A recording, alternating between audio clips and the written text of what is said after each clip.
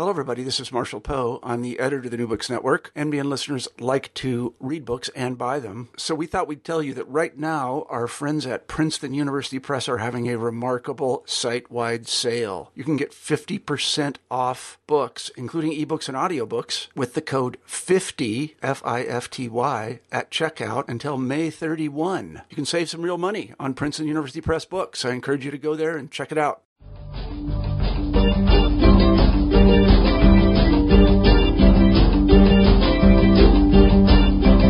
Welcome to the New Books in Philosophy channel of the New Books Network. My name is Robert Talisse. I am professor of philosophy at Vanderbilt University. I co-host the channel with Carrie Figdor. Carrie is associate professor of philosophy at the University of Iowa. Today, my guest is Professor Shana Shifrin. Her new book is titled Speech Matters: On Lying, Morality, and the Law. It's just been published by Princeton University Press. Shifrin is professor of philosophy and Pete Cameron Professor of Law and Social Justice at the University of California, Los Angeles. That lying is morally prohibited is generally accepted, but theorists divide over the nature of lying's wrongness, and thus there's disagreement over when the prohibition might be outweighed by competing moral interests. There's also widespread agreement over the idea that promises made under conditions of coercion or duress lack the moral force to create obligations.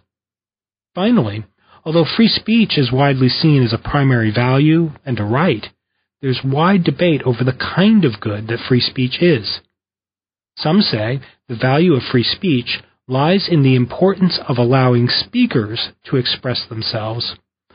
Others contend that its value lies in the effect speech has on audiences. And still others think that the value of free speech consists in its contribution to the collective search for truth. Now, in Speech Matters, Shana Shifrin advances powerful arguments for a novel and systematic view about lying, promises under duress, and free speech. The result is a fascinating, unified vision of the central role that sincerity and truthfulness play in our individual and collective moral lives. Let's turn to the interview. Hello, Shana Shifrin. Hi, Bob. How are you doing today? I'm terrific, thanks. Well, thank you for joining us on New Books in Philosophy. Thank you for having me. It's really nice to have the opportunity. And thank you, listeners, for joining us for the podcast. Today, my guest is Shana Shifrin, and we'll be discussing her fabulous new book titled Speech Matters: On Lying, Morality, and the Law. Now, this book is really fascinating, and I highly recommend it. I think one of its strengths is the way in which it weaves together deep philosophical analyses of important moral phenomena, such as lying, deceiving, free speaking, and such, with subtle engagements with the law and with legal scholarship. Moreover, at the heart of the book is a novel, I think, important defense of free speech. So there's a lot to talk about here, and we're going to try to get to it all. But first, we'll begin where we usually do, that is with the author. Shana, please tell us a little bit about yourself. Sure. I'm a professor of law and a professor of philosophy at UCLA. I've spent most of my career at UCLA. I started teaching here in 1992. I am a product of the University of California. I was an undergraduate at Berkeley, where I majored in philosophy. And I did my graduate degree at Oxford and my law degree at Harvard. And my research primarily concerns the social conditions of individual autonomy and moral agency. And I explore that theme in a number of different venues. I write in moral philosophy and in political philosophy, in legal philosophy, and on some doctrinal issues about law. And in law, I work mostly in contracts and freedom of speech, but I'm also interested in torts and intellectual property and areas of family law that bear on the social environment in which individual autonomy can develop and flourish. Well, excellent. Can you tell us a little bit, just to start now, about how you came to write this book? Because I see just from your description that this book pulls together a lot of those interests. So The book is partly a work in moral philosophy, partly a work in political philosophy, and partly a work in law, both legal doctrine and legal philosophy. And it arose out of some thinking I was doing in a variety of these different areas. I was struck by the intersection of four themes that I thought were underexplored in both the moral literature and in the legal literature. One of them is the degree to which our moral development and moral agency relies on other people, even past childhood, and that others' contributions to our moral agency and our moral development often take the form and sometimes have to take the form of speech. To the extent that morality requires that we be responsive to the mental contents of other people, to their beliefs or their emotions or their motives, or their needs, we're often dependent on other people's sincere testimony of their experiences in order to understand how we have to interact with them. Because we can't read each other's minds, we're very dependent on sincere reports of other people in order to develop and exercise our moral agency. And so that led second to the realization that the dependence of morality on reliable communication made it clear to me that there are many parallels between arguments for freedom of speech that emphasize outlets for thought and for engagement between people about their thoughts and beliefs and emotions, and what I think the best arguments against lying are. And the common ground shared by arguments for freedom of speech and against lying, I thought was pretty fertile ground that hadn't been well explored explicitly. And so my interest in the relationship between communication and morality connected to some trends that I think became more explicit after 9/11.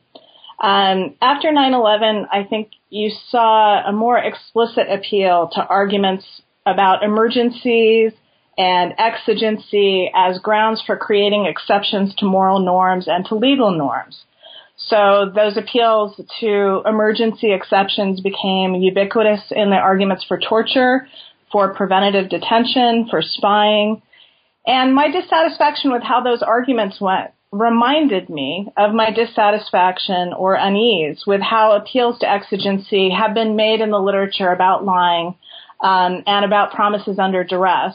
And so I thought it was worth returning to some of the everyday cases of everyday behaviors of truthful communication to try to figure out how emergency thinking does or does not excuse exceptions from standard moral norms. And this connected to kind of a fourth cultural trend that I think you see in the criminal justice system that has also, I think, become more exaggerated perhaps in the last 25 years. The criminal justice system, our post-9/11 approach to security, for me, seemed to occupy or involve an approach of excessive penalization and segregation of dangerous people. Rather than an inquiry about how could we repair the situation, how can we take measures to reintegrate wrongdoers into the moral community. And while obviously we have to protect ourselves, I think it's worth asking how can we do so without permanently isolating ourselves from wrongdoers or permanently isolating wrongdoers from ourselves.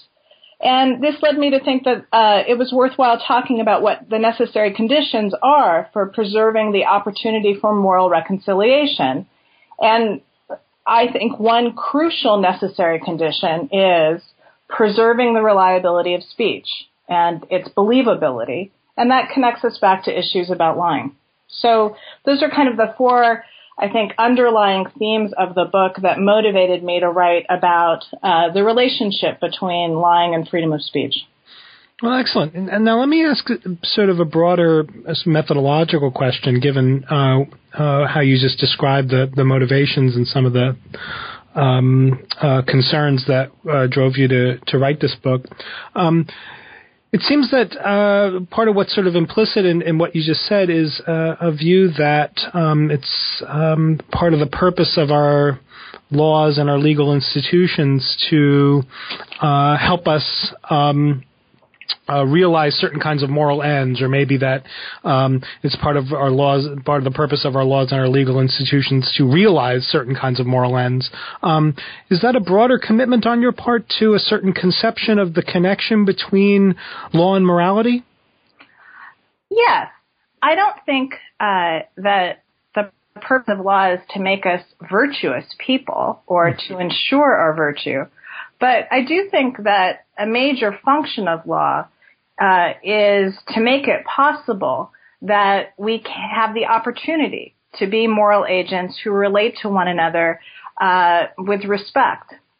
And in order to become moral agents and to respect the autonomy and interests and welfare of others, our moral characters have to develop, and we all have a role to play in doing that, not just family and friends, but the entire community has a role in doing that. And law can provide both the opportunities that allow people to develop in this way. Think about the education system or the provision of material needs, which allow people to develop their mental capacities and their sympathetic capacities rather than focusing only on serving their material needs. The education system, I think, teaches people about relevant concepts and methods of relating to other people that show equal respect for others, and providing the kinds of background security and assurances that both give guidance to people about how to behave and respect each other's rights and interests, but also provide them some security that if there's a transgression, there'll be a reaction from the community. All of those are moral interests and values that I think drive a lot of the architecture of law and do so appropriately. All right. Just one more question. Again, as an amateur at best, sort of spectator in debates in philosophy of law and in legal theory, is the view that law and morality are connected in the way that you just laid out? Is this a mainstream view, or is it one among many contenders? Or I remember learning philosophy of law from a legal positivist, and I don't know whether that's still a prominent approach in the field. Legal positivism is a prominent approach in the field, and it's true that I'm not a legal positivist, but I'm not sure that anything I say in this book is incompatible with legal positivism. So most of the book is dedicated to giving arguments about why our freedom of speech regime should take a certain form. And positivists can accept that and think that those kinds of arguments should play a role in what laws we adopt, and perhaps in how to interpret those laws we have adopted that already have within them moral commitments. Those who are non-positivists may go further than that, along with me, and think that all law already contains within it some kind of prompt for moral interpretation. And in that light, I'm giving a variety of the arguments that might help illuminate the interpretation of the law we already have or the commitments we already have to freedom of speech. So I think what register you take the arguments in might differ depending on whether you're a positivist or a non-positivist. And certainly I'm inclined to think that morality infuses law more directly than many positivists do. But positivists, of course, have to think about what values should inform the laws that we positively adopt. And so many of the arguments I give are fully compatible with their methodology. Excellent. So let's turn now to the book. And the book follows, in a way, sort of the roadmap you spelled out about these four kinds of concerns. And the first on the docket then is the issue about lying as such. And so the book begins then with an analysis of the moral prohibition on lying. And you proceed largely by way of taking what strikes me as a fresh look on a famous case from Immanuel Kant about a murderer who shows up at your door. Can you tell us a little bit about that famous Kant case and your analysis of it? Sure. So the famous case is one in which we're to imagine that a murderer appears at your door and demands to know the location of his intended victim. And Kant famously seems to have averred that you may not lie to this person even though he's intending to engage in terrific evil. As some Kantian scholars have pointed out, that's probably not a full interpretation of what Kant was actually saying. He's probably thinking more about a public official appearing at your door, and he's probably exploring the question of whether you can lie to a public official. And we may think that the relationship you have to your government and the duty of truth-telling you have to your government is a little different than the duty that you might have to a common criminal. But I put that issue about interpretation aside and confront the case that most people think about, which is the case of a murderer who does not have state status coming to your door and demanding to know the location of your victim and whether it's permissible to lie to that person. And many Kantians are anxious to sort of rescue Kant from what's thought to be an outrageous mistake in saying that you couldn't ever lie to the murderer at the door. Of course you should be able to. And many of those accounts have focused on the idea that the murder at the door is in some way threatening you or misusing you, or that he is in some way abusing the standards of communication. And if he's abusing the standards of communication, then you don't owe him truthfulness in return. Mm-hmm. And I'm actually not attempting to give a straightforward interpretation of Kant, although I think there's some reasons to question that can really be the source of his view, partly because he goes out of his way to say it's not because you can't always falsify to a person who has no right to the truth that they're demanding from you. But the other reason why I'm a little dissatisfied with a kind of self-defense account of lying to the murderer at the door, the idea that he's threatening you in some way or he's failing to observe the rules and so you don't have to observe the rules with respect to him, is I think that makes the relationship too focused on the murderer at the door and you, the person who's accosted by him. One problem I have with that is it seems to me that not only is it permissible for the person who opens to the door to falsify and misrepresent the location of the victim, I think it's permissible for the neighbor to do so.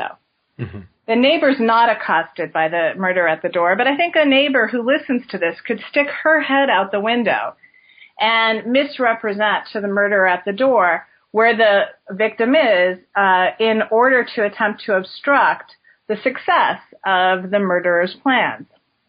And the way that I would prefer to explain the permission to misrepresent here is by making reference to this idea of a justified suspended context. The idea of a suspended context for me is one in which we have a context of communication that serves moral purposes that suspends the presumption of truthfulness. It's quite important in most kinds of communications that we represent our beliefs to each other sincerely.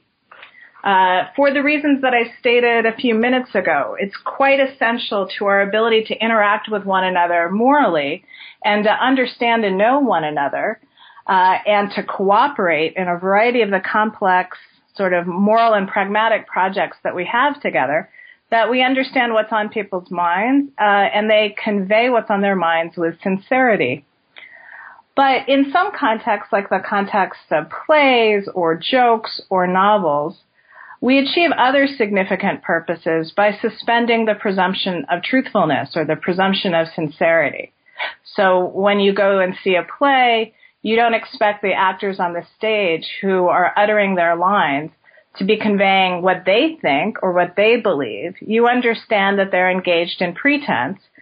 And the creation of fiction and the consumption of fiction, whether in novels or in plays or in films, permits us to engage in imagination and play, the exploration of alternatives, sometimes to confront difficult situations and understand their moral significance without actually creating them in reality. There are a lot of moral purposes we can achieve through suspended context. What's interesting and important about them is parties have reason to know that they're in such suspended context and not to take the statements that are made by people in them as sincere or reliable warrants of what's on their mind. And the argument I want to make about the murder at the door is that when someone is engaged in a project to pursue evil, that creates a suspended context with respect to propositions that would further his evil end. So a murderer at the door can't expect you to give him truthful information about where a victim is, because that would be complicit in furthering his evil end or would contribute to his evil end. And he has reason to know he's contributing or pursuing an evil end. So he has reason to know that with respect to that information, he's in a suspended context and that you don't have to give truthful representations of that information to him. And one of the reasons I prefer this account, which would explain both why the murderer at your door, why you can misrepresent and why the neighbor can misrepresent, is that it's what I call a content-based justification for the misrepresentation. You can misrepresent about information that would further his ability to commit the crime, that would amount to complicity, because no moral agent can expect truthful cooperation that would allow you to complete an evil end. What bothers me about self-defense accounts or other kinds of defensive accounts is not only that they don't handle the murderer next door that well, but they also seem to me to be overbroad. So if we should just think the murderer at the door is someone who is never entitled to our truthful communication, that would justify a much wider range of misrepresentations than I think could be morally apt. So if he's not entitled to our moral cooperation in communication, it would seem we could lie to him about his medical needs or his legal needs or whether his sister is in trouble. But that wide range of misrepresentations doesn't seem to me to be justified, although these other accounts are in danger of justifying them. And these kinds of misrepresentations also place in jeopardy our ability to create a better relationship with the wrongdoer and attempt to bring him back into moral community with us. If everything we say to him might be a misrepresentation, he has no reason to trust us whatsoever, epistemically. And this then places us and him in isolation from one another. And one of the interests of my book is how we can preserve the opportunity for meaningful reintegration with wrongdoers, which I think requires relationships and trust. But if we take the view that when someone engages in wrongdoing, they've somehow exempted themselves from standard moral treatment, I think it makes it almost impossible to reintegrate them into the moral community, because I don't think that anyone can sustain their membership in the moral community alone and without help. Right. So let me just ask a quick follow-up, I hope a quick follow-up, about the suspended context, or your appeal to the idea of a suspended context. If the murderer at the door asks me where the intended victim is, and I lie and say, he's hiding under the car, or he's left town or whatever. If the murderer then asks, have you just told me the truth? That is, asks about whether what I just told him about the location of his intended victim is the truth. Do I get to lie about that? I think it depends. I think it's, you start to get into a more delicate situation there. So when the murderer at the door demands to know, are you telling the truth? I think the defensive accounts are probably correct. That if you are being threatened by someone you believe is willing to advert to violence to achieve his ends, and he's demanding to know whether you've invoked a suspended context that he wishes you not to, it's not clear to me that you have to represent truthfully. But I would distinguish that between the case in which you yourself volunteer that you are telling the truth, that you are not misrepresenting, that you do not regard this as a suspended context. When you volunteer it or initiate the idea that we are in a non-suspended, truthful context with one another, then I think you are in moral danger when you misrepresent. Because if we are to allow these kinds of fluid forms of communication with one another, in which we're attempting to preserve the reliability of sincere communications, while also allowing ourselves to sometimes invoke the suspension of that presumption in suspended context, it's quite vital that we always be able to exit from suspended context and underscore that now we're actually telling each other how things are. Because we don't have access to each other's minds and we can't read each other's minds, the only way we can really know with any precision what's on someone's mind is if they tell us sincerely. And if we start to proclaim affirmatively, not under threat, that we are making sincere representations, but that's not in fact true, there's no other reason anyone should have then to believe you. We kind of destroy our ability to relate to one another sincerely on the basis of trust. So I argue that positive invocations that you're not in a suspended context, that you are actually relating your own sincere beliefs, misrepresentations of that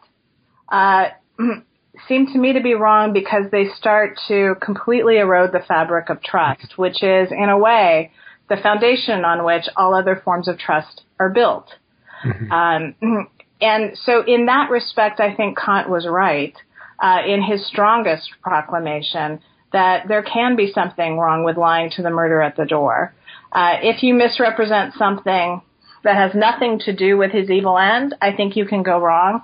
And if you misrepresent that you are speaking sincerely and the presumption of truthfulness applies to you, and you affirmatively make that claim, but you're misrepresenting, then I think you also do wrong, because that misrepresentation erodes or undermines the foundations of the most minimal forms of trust. Excellent. That's very helpful and intriguing. I have another thought, but let me move on because I want to make sure that we get to talk about all the great stuff that's in the book. So in chapter 2 now, you build on this concept. So part of the wrong of lying is that we have to rely on each other, and we don't have this kind of access to each other's thoughts and internal stuff, and so truth telling is a way to or the norm of truth telling is a way to ensure that we are able to do well by each other and to be moral agents. So you take up the question then in chapter 2 about whether certain kinds of moral acts, particularly sort of speech acts that perform moral things like promising, whether the performance of a promise, for example, under duress tends to erase or undermine the moral act of the promise. Can you tell us a little bit about that part of the book? Sure. So in the second chapter of the book, I examine the common idea that promises made under duress have no moral force. Mm-hmm. And I'm unconvinced of this idea once we make a distinction between scripted promises and initiated promises. So a scripted promise is a promise that, say, the robber forces you to articulate, right? Don't call the police or I'll hurt you. Promise me you won't call the police. And now you've been scripted what to say. And you say it. And I'm with those who think that promises made under duress that have a scripted quality don't have much moral force. They're not an expression of your will, and they're just one of the manifestations of the robber's coercion or threat over you. But if we distinguish those from other cases in which someone who's under threat or duress initiates a promise, so begins to negotiate with the robber, please don't take my wallet, I need the money to get home, but I'll give you this bracelet and I won't report it to the police, or when you know the robber, and I won't tell your family members you did this. When you initiate that promise as your effort to negotiate your way out of the situation on terms that are preferable to you, I think those promises do have moral force, even though the duress you're under is wrong and the robber should be penalized and condemned and criticized. I nevertheless think the promise that you make when you initiate the promise may have moral force. And what I try to point out in this chapter is that initiated promises of this kind can play a very important moral role for both the robber and for the person under coercion. So when you initiate a promise under duress, and you negotiate your way out of duress, three pretty important things happen that are quite different from the standard case people consider of having your promise scripted by the robber. When you initiate a promise, so you say, please don't take my wallet, but take this bracelet instead, and I'll promise not to call the police. Your initiated promise and its acceptance by the robber advance your interests as you understand them. You, as a victim, have had a partial authorship role in the resolution of a moral conflict. Whereas when you're merely subject to coercion or duress or your promise is scripted, you had no authorship role. So one important feature of an initiated promise is that you, the victim, have an authorship role in the resolution of a conflict. The second important feature is that the person exerting coercion or duress acknowledges your own account and articulation of your interests, right? So he listens to them and he accepts them as having weight in the resolution of the conflict. That already marks a form of moral progress. Both of these features mark a form of moral progress over where we begin in the initial confrontation of a mugger and his victim.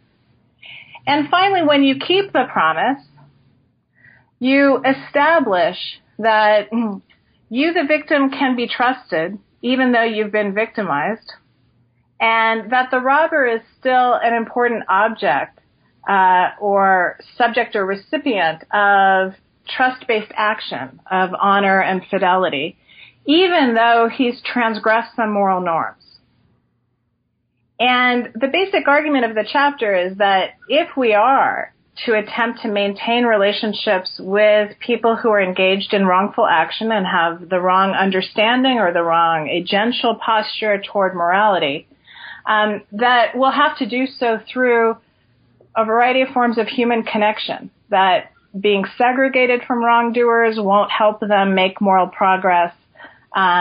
Just trying to persuade them by giving them arguments is unlikely in any short-term way to help them make moral progress, but that having human connections of trust is an essential part of helping people grow morally, recognize what their moral commitments should be, and attempt to meet them. And that forging connections of this kind through transactions like accepted negotiations is a way both to make the resolution of the immediate moral conflict more acceptable to victims, as well as establishing the kind of relationships that could lead to moral progress on the part of the wrongdoer. And what I argue is not that you always have to engage in these negotiations if you're the subject of coercion or duress, but that if you invoke this moral vehicle or mechanism, that it would be wrong for you to then undercut it by making the promise's initiation unreliable. And so in this way, the argument parallels the argument I make about lying, that it's an important form of communication that plays a role in facilitating moral progress, and we shouldn't sully or taint its force by using it in a way that undercuts its reliability. Right. So let me ask ask you to speak more generally about this conception of moral progress, because that is sort of what drives that account in a way. You're right, of course, that it's connected to the thoughts driving your analysis of lying, and that we have this shared resource that we have to keep in place with respect, to sustaining trust. Do we also have, or it seems to me on your view that we also have this sort of duty, as it were, to morally aid each other in developing our moral powers? If that's one way to put it? Yeah, I think that's right. That we do. I don't think that people, even though morality may be a priori, like mathematical a priori truths are pretty hard for any one single person to apprehend by themselves on their own. And given the involvement of character and the emotions in moral behavior, maintaining a character against a variety of forms of error, mistake, contrary interests, temptations, I think does require the support and help of other people. So we develop our characters in relationship to other people, and hence we need their help and they need our help in order to both apprehend moral truths and also maintain their characters sufficiently to be able to abide by them. And all that, of course, assumes that we have a background environment that makes it possible for people to do this without being in terrible material trouble. And so, of course, a variety of forms of the implementation of justice that allow people to be materially secure also play a role in facilitating moral agency. And that's one of the arguments, I think, for ensuring that together we implement demands of justice. Mm-hmm. Mm-hmm. Well, we're going to come back to this kind of thought in a moment when we get to talk about the reasons why you think one might be required to, as it were, accommodate certain kinds of wrongdoing. But before we go there, I want to make sure that we get to talk about your conception of free speech, which is connected to the two parts of the puzzle that we've already put on the table. So you advocate what you call a thinker-based approach to free speech, which I take it is supposed to stand in contrast to what we might think of as sort of familiar conceptions of sort of hearer-based and speaker-based and maybe even marketplace-based kinds of conceptions. Maybe you could tell us a little bit about this and sort of highlight some of the contrasts with some of the more familiar, thoughts that we might have if we read John Stuart Mill recently. Sure. So the thrust of my view about freedom of speech is that we don't really need to distinguish between speaker-based theories and listener-based theories, that the underlying interest really captures both. And the strengths of both approaches, namely that if we should think about what it would take for someone to have freedom of thought and to develop as a thinker. And my view, which is consonant with some of the arguments I've just been articulating, is that in order to develop your thoughts, including your moral character and your moral ideas, you need to be able to externalize your mental content. So you need to be able to tell others who you are and what your thoughts are so that you can be understood and taken seriously as a moral subject. You need to be able to externalize your mental content, often to understand yourself. Many people find the maelstrom of the interior of the mental chaotic, and the ability to externalize it, write journals, organize their thoughts to tell others is a way they find out about themselves. But also you need to be able to externalize your mental content so that you can learn from others and have your mistakes corrected or have your thoughts supplemented or complemented by the ideas of others. And in order for us to engage in democracy, in which we're supposed to be responsive to the ideas, thoughts, beliefs, and convictions of others, we have to know what everyone else thinks. We couldn't possibly be responsive to them and act jointly and democratically unless we were all able to externalize our mental content, find out what others think, adjust our thoughts and relations to others, and take action on their basis.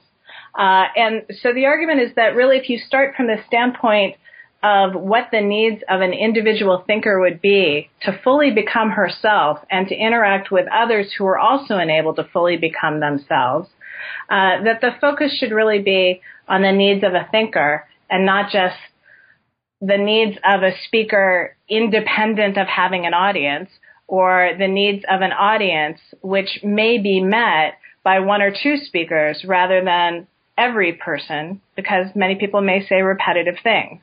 And so both speaker-based theories and listener-based theories, I think, ignore too much what the relationship is between speakers and listeners. But a thinker-based theory captures both because we're both speakers and listeners as thinkers and in speech relationships. And do you think also that the thinker-based view does a better job at giving a unified view of the value of free expression, even in cases when we're not talking particularly about speech or about sort of media that convey definite messages, like art and other kinds of activities? I do, and thanks for reminding me to make that point. A lot of theories of freedom of speech, including truth-based theories of freedom of speech, which some people interpret Mill as promoting, and I certainly think that was an element of his theory, are very focused on propositional content and have a difficult time explaining why we might protect art or music.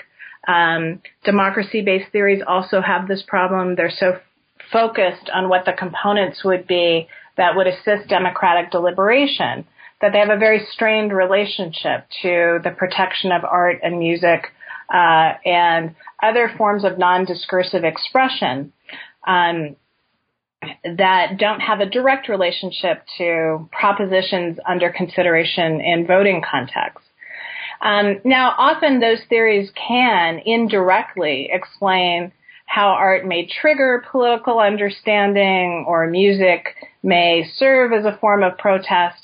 But a thinker-based theory, I think, is a more direct explanation of why it seems as fundamental that we protect art and music as a variety of forms of political expression, and also why we protect interpersonal communication, things as kind of quotidian as the strength of your, lentil pilaf.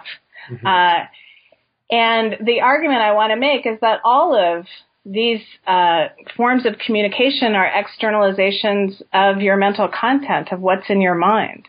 And the ability to externalize your mental content and have it recognized and understood both by yourself and by others gives you some distance from that content to decide whether to endorse it as yours or whether it's just kind of the flotsam in your mind that isn't a part of what you endorse.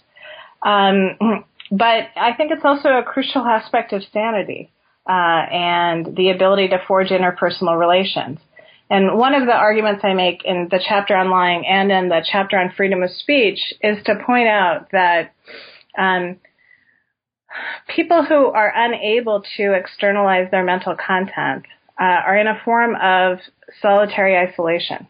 Mm-hmm. And solitary confinement is sort of the building block of insanity, or a way in which people become insane when they're cut off from the ability to distance themselves from their thoughts, the ability to get input from others. And you can become isolated in a variety of ways. It's one thing we do to prisoners in a variety of United States jails. and the level of mental illness is very high. We cut them off from interaction and communication with others. It can also be done by denying people access to freedom of speech and the ability to say what's on their minds and understand whether they have agreements and relationships with others with respect to that content or disagreements, the ability to evolve in response to reactions. And I think it can also be done by lying to people. Because then they are cut off from any form of direct engagement with you and what's on your mind. And if we take the view that you can lie to wrongdoers or you can isolate wrongdoers, we deprive them of the moral and mental benefits of communicative relations with others. Good. Let me pick up on that because one of the implications, it seems, of this thinker-based approach to free speech and the way in which you just connected it up with the previous analysis in the first chapter on lying, one of the implications seems to be that lies are or raise a kind of moral threat, maybe we might say, that might not be visible unless this thinker-based view is in view. That is, that if part of the value of free speech is this, what we might say, sort of cognitive or epistemic value, then it looks as if lies are very dangerous in a certain way. From the point of view of free speech, to the point where you discuss in the chapter after the free speech one the possibility of doing more to regulate lying. Can you tell us about that? Sure. So the argument that I give for freedom of speech, right, is this kind of argument about the ability to develop both as a thinker and in relation with other thinkers through externalizing your actual mental contents, what you actually think. And the moral relationships and the moral values associated with that come from transmitting what is in fact on your mind. And so that argument doesn't really give any support to a kind of popular idea that regulations on lying violate freedom of speech. In my view, they have very little to do with freedom of speech because lying is not an exercise of freedom of speech, nor does it really engage with the underlying values of freedom of speech. To the contrary, when people lie, they render the warrants that they're giving to others unreliable and untrustworthy. They're kind of cutting off or blocking a path to themselves because what they're suggesting is on their minds is not in fact on their minds, and we have no reason to take what they say seriously as a representation of their mental contents. And if it becomes or were to be a permissible rule of interaction with people that you could misrepresent what was on your mind, then none of us would have warrants for taking seriously what other people say. And that would undercut all of the significant and foundational values that sincere communication promotes. And so my suggestion is that lying is not only an insult to the person who is the recipient of the lie, and not only isolates the liar from those he is attempting to interact with, because he's not in fact exposing who he is or what his beliefs are, but it also undercuts the reliability of warrants that we all have, and hence it's a threat to the public interest. And so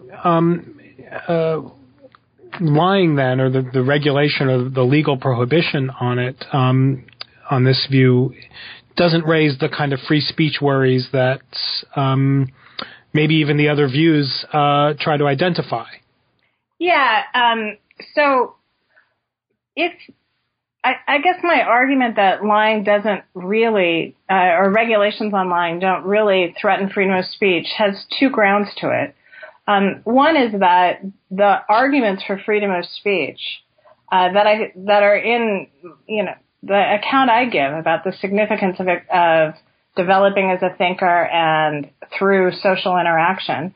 And also, I think, in Mill's arguments about how freedom of speech helps us to get closer to accurate perception of reality, all depend on the idea that people are actually externalizing their beliefs, their sincere beliefs. And no good argument about freedom of speech, I think, really does directly attempt to protect the insincere, except for somewhat simple expressive views that you have some interest in just saying whatever you feel like. But I don't think those arguments are particularly deep. And when you really think about what the best arguments for freedom of speech are, they seem to really revolve around the idea that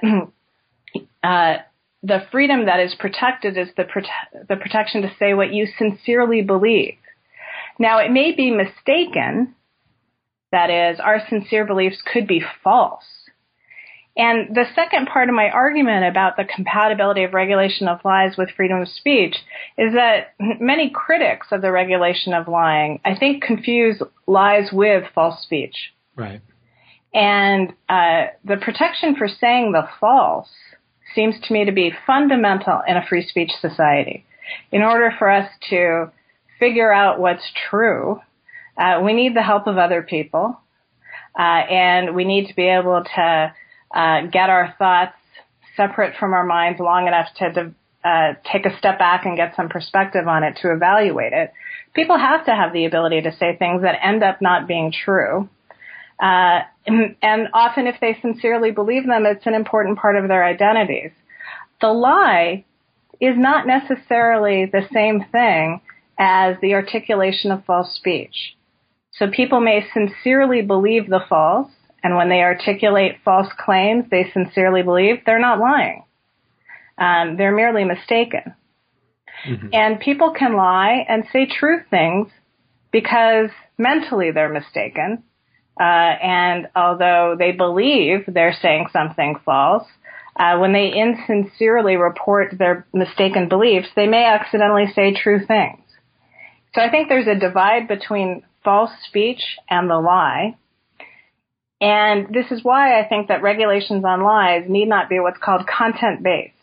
Right. And the freedom of speech tradition in the United States is very hostile to regulation of speech on the basis of its content. And the basic point I make is that regulation on the basis of its content really looks at what's in the propositions or other forms of content that a speaker emits.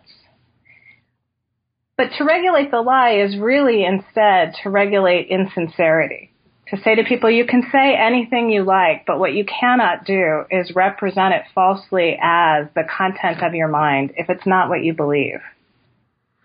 And so regulations on sincerity seem very different than content-based regulations because they don't regulate the content of what we may all consider in the private realm or in the public realm.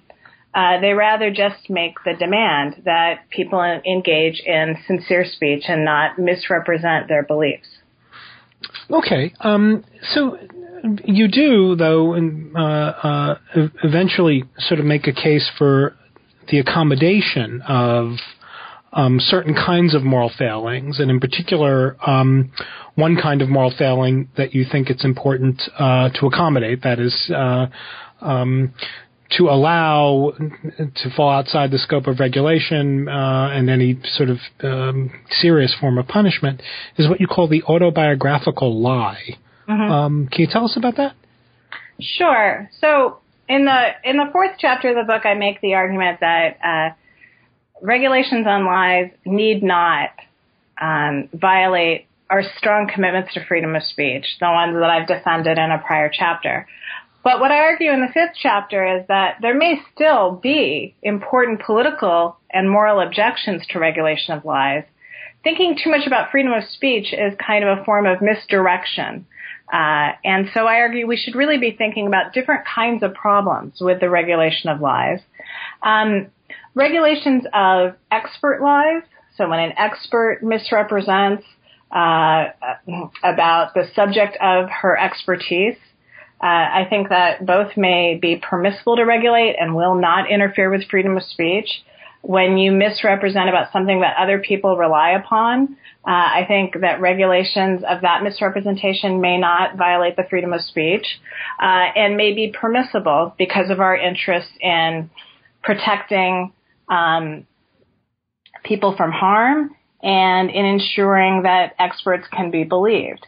But there's a variety of forms of lies that I think it would be improper to regulate, but not because of free speech concerns. And those are the autobiographical lies, often pure lies. And what I call a pure lie is a lie that's not necessarily believed.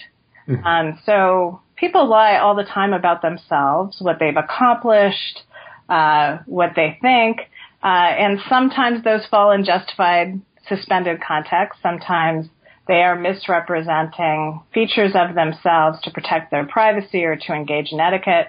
But a lot of people brag about accomplishments they've never engaged in. And a famous Supreme Court case called U.S. versus Alvarez involved just such a character who misrepresented whether he had won the Congressional Medal of Honor and whether he was involved in an alleged but false rescue of the hostages in Iran and a variety of other forms of bragging. And I argue in this chapter that there's a different kind of reason not to prosecute or otherwise regulate these kinds of lies that stems from a notion of political equality and an accommodation of our moral imperfection. Mm-hmm. And what I argue is that our status as equals has a couple of different forms. One is that we equally have interests in leading rewarding, fulfilling lives. And these equal interests give us claims on each other to ensure the environment is one in which we all have that opportunity. But we also have kind of an equal status as political equals in which we exercise forms of freedom and autonomy and play a role in the joint regulation of our social environment. And that often forms of wrongdoing can jeopardize your full standing as a political equal. That's why we think, for example, that the commission of certain kinds of crimes makes it justified to limit your liberty, perhaps to incarcerate you, perhaps to deprive you of, say, the status of a trustee over some property if you've misused it or abused it. Some forms of wrongdoing place your status as a political equal with forms of power in some jeopardy. And then the question is, what forms of wrongdoing? And are all forms of moral misbehavior the kind that should jeopardize your status? And I argued in the first couple chapters against this idea in the context of lying and in the context of promissory fidelity. That you may owe some forms of promissory fidelity even to someone who's exercised threats and coercion, that you may owe truthfulness even to the murder at the door with respect to some topics, but not with respect to all topics. And here I argue that in thinking about what kinds of wrongdoing jeopardize your status as a political equal, and whether we should reprimand you or in some other way mark that you don't have good standing anymore, we have to ask ourselves, well, what are we equal in virtue of? Are we equal in virtue of all being perfect moral agents? Or do we think of each other as equals in virtue of being somewhat imperfect moral agents? That we can be equals even while we have some moral failings. And I argue that we should accommodate some small measure of each other's moral imperfections because we all make a variety of forms of mistakes and moral missteps. And to demand perfection to have the status of a full political equal is, I think, utopian and inconsistent with a realistic understanding of how cooperation creates moral community. Because many autobiographical lies are, in my view, the expression of forms of personal insecurity, of self-disappointment, of self-doubt, more than an effort to convince someone of the false. I think there's an argument to be made that one way to express that we tolerate each other's moral imperfections to some extent, that we recognize that we all share and participate in practices that are morally imperfect, that each of us is a flawed moral agent, is that we'll tolerate some of each other's moral imperfections, and that as a society we can demonstrate this form of inclusiveness and understanding by not prosecuting or regulating every moral error people make. And there are very few moral errors we won't be inclined to regulate because often they cause very significant harm to other people. As I argue about lying, I think lying does damage the public interest by undercutting or fraying at the fabric of public trust. But pure lies don't harm any particular person because they may not be believed, as many people's bragging forms of autobiographical lies do not. So I think they may damage the public interest and that we have an interest in condemning them. But legally, maybe we should accommodate them and use this as an occasion to convey that we're inclusive and we tolerate each other as imperfect agents who nevertheless have equal standing. Great. And you've been very generous with your time. So let me just ask one more question about the book, because I was very deeply, in a way, intrigued by one of the further implications that comes up in the final chapter of the book, where you're talking about institutions and institutional roles. Or you make a pretty compelling case for thinking that the role that lies play, or that the practice of lying plays in police work, is unjustified. As I mentioned before we began in earnest, I had always thought that there was a problem with the ways in which police officers not only lied, but were permitted to lie. Can you tell us about this aspect? Sure. So I found it very disturbing the more I investigated how the police operate, that it's a part of the standard training of police officers to teach them that you can and should lie to suspects, as well as witnesses, about a variety of features of a purported crime. So what evidence you have, you may sympathize with a suspect and suggest that morally it may have been okay that they, if they did, engaged in the crime that they did. Although some lies to suspects are legally impermissible, like lying to them about their Miranda rights, for example, a wide range of lies are not only legally tolerated, they're encouraged and part of police training. And this disturbed me a great deal. And it's what impelled me to write the last chapter, which is about institutional exceptions to moral norms. And the idea that because the police are pursuing a morally good end, that it's permissible for them to lie to suspects and to lie to witnesses as an effort to elicit the truth from them. And the idea behind this training is that misrepresenting to suspects may trigger them to tell you the truth, whether it's through false sympathy with them or through falsely suggesting that you have evidence that might convict them, or falsely representing what the law is with respect to that crime, that it may get them to confess, or it may get them to correct the police version of the facts. And this bothered me a great deal, and I was trying to articulate why it bothers me. In the first couple chapters of the book, I try to explain why, even if you're attempting as an individual to pursue a morally good end, like protecting people from crime or releasing yourself from coercion, that nevertheless there may be some restraints on what mechanisms you can use to do so, that morality guides us even when we're dealing with wrongdoers.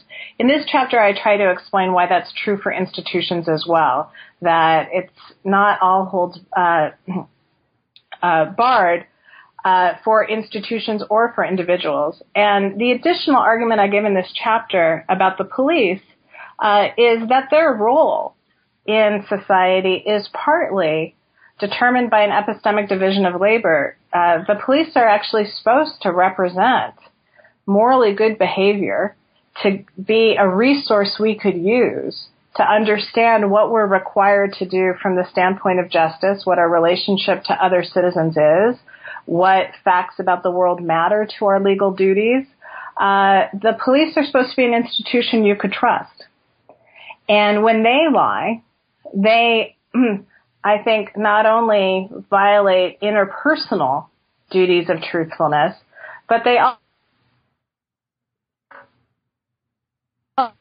as being an epistemic resource about those moral duties and relations we have to others. And even though they have an otherwise good end, they're undercutting their general role by no longer being a reliable source of information about what our responsibilities are and what facts we need to know in order to discharge those responsibilities. And then go on to also make this argument about the use of lying in academic context by academic researchers, because I think universities are also supposed to functionally and symbolically be an institution that emits truth. And so that as members of the university, we do not have the freedom to misrepresent, even for good academic purposes, and even to flesh out the truth. So I try to make the same argument about academic researchers as I make about the police.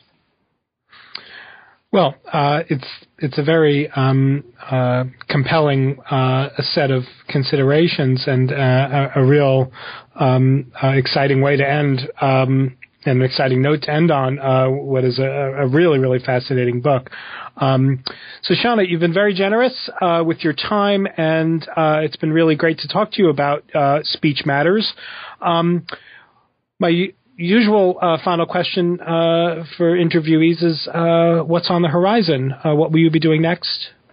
Well, I'm interested in negligence and the degree to which, as moral philosophers, have perhaps neglected negligence as an important topic of moral concern. So I'm writing a little bit about that, but I'm writing another set of papers related to this book. In this book, I make a distinction between lying and deception, because I think lies are about the misrepresentation of the speaker's mental contents.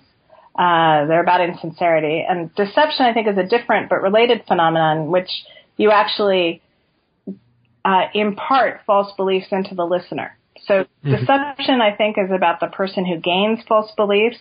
Lies are about misrepresenting your own views or beliefs as a speaker. And so I'm writing some things about deception and deceptive advertising, and why corporations perhaps should have very strong responsibilities to avoid imparting false beliefs in consumers, even when consumers have made mistakes and come to false beliefs through their own errors in reasoning. And so it's about a different kind of epistemic division of labor and deception. So I'm writing on those topics right now.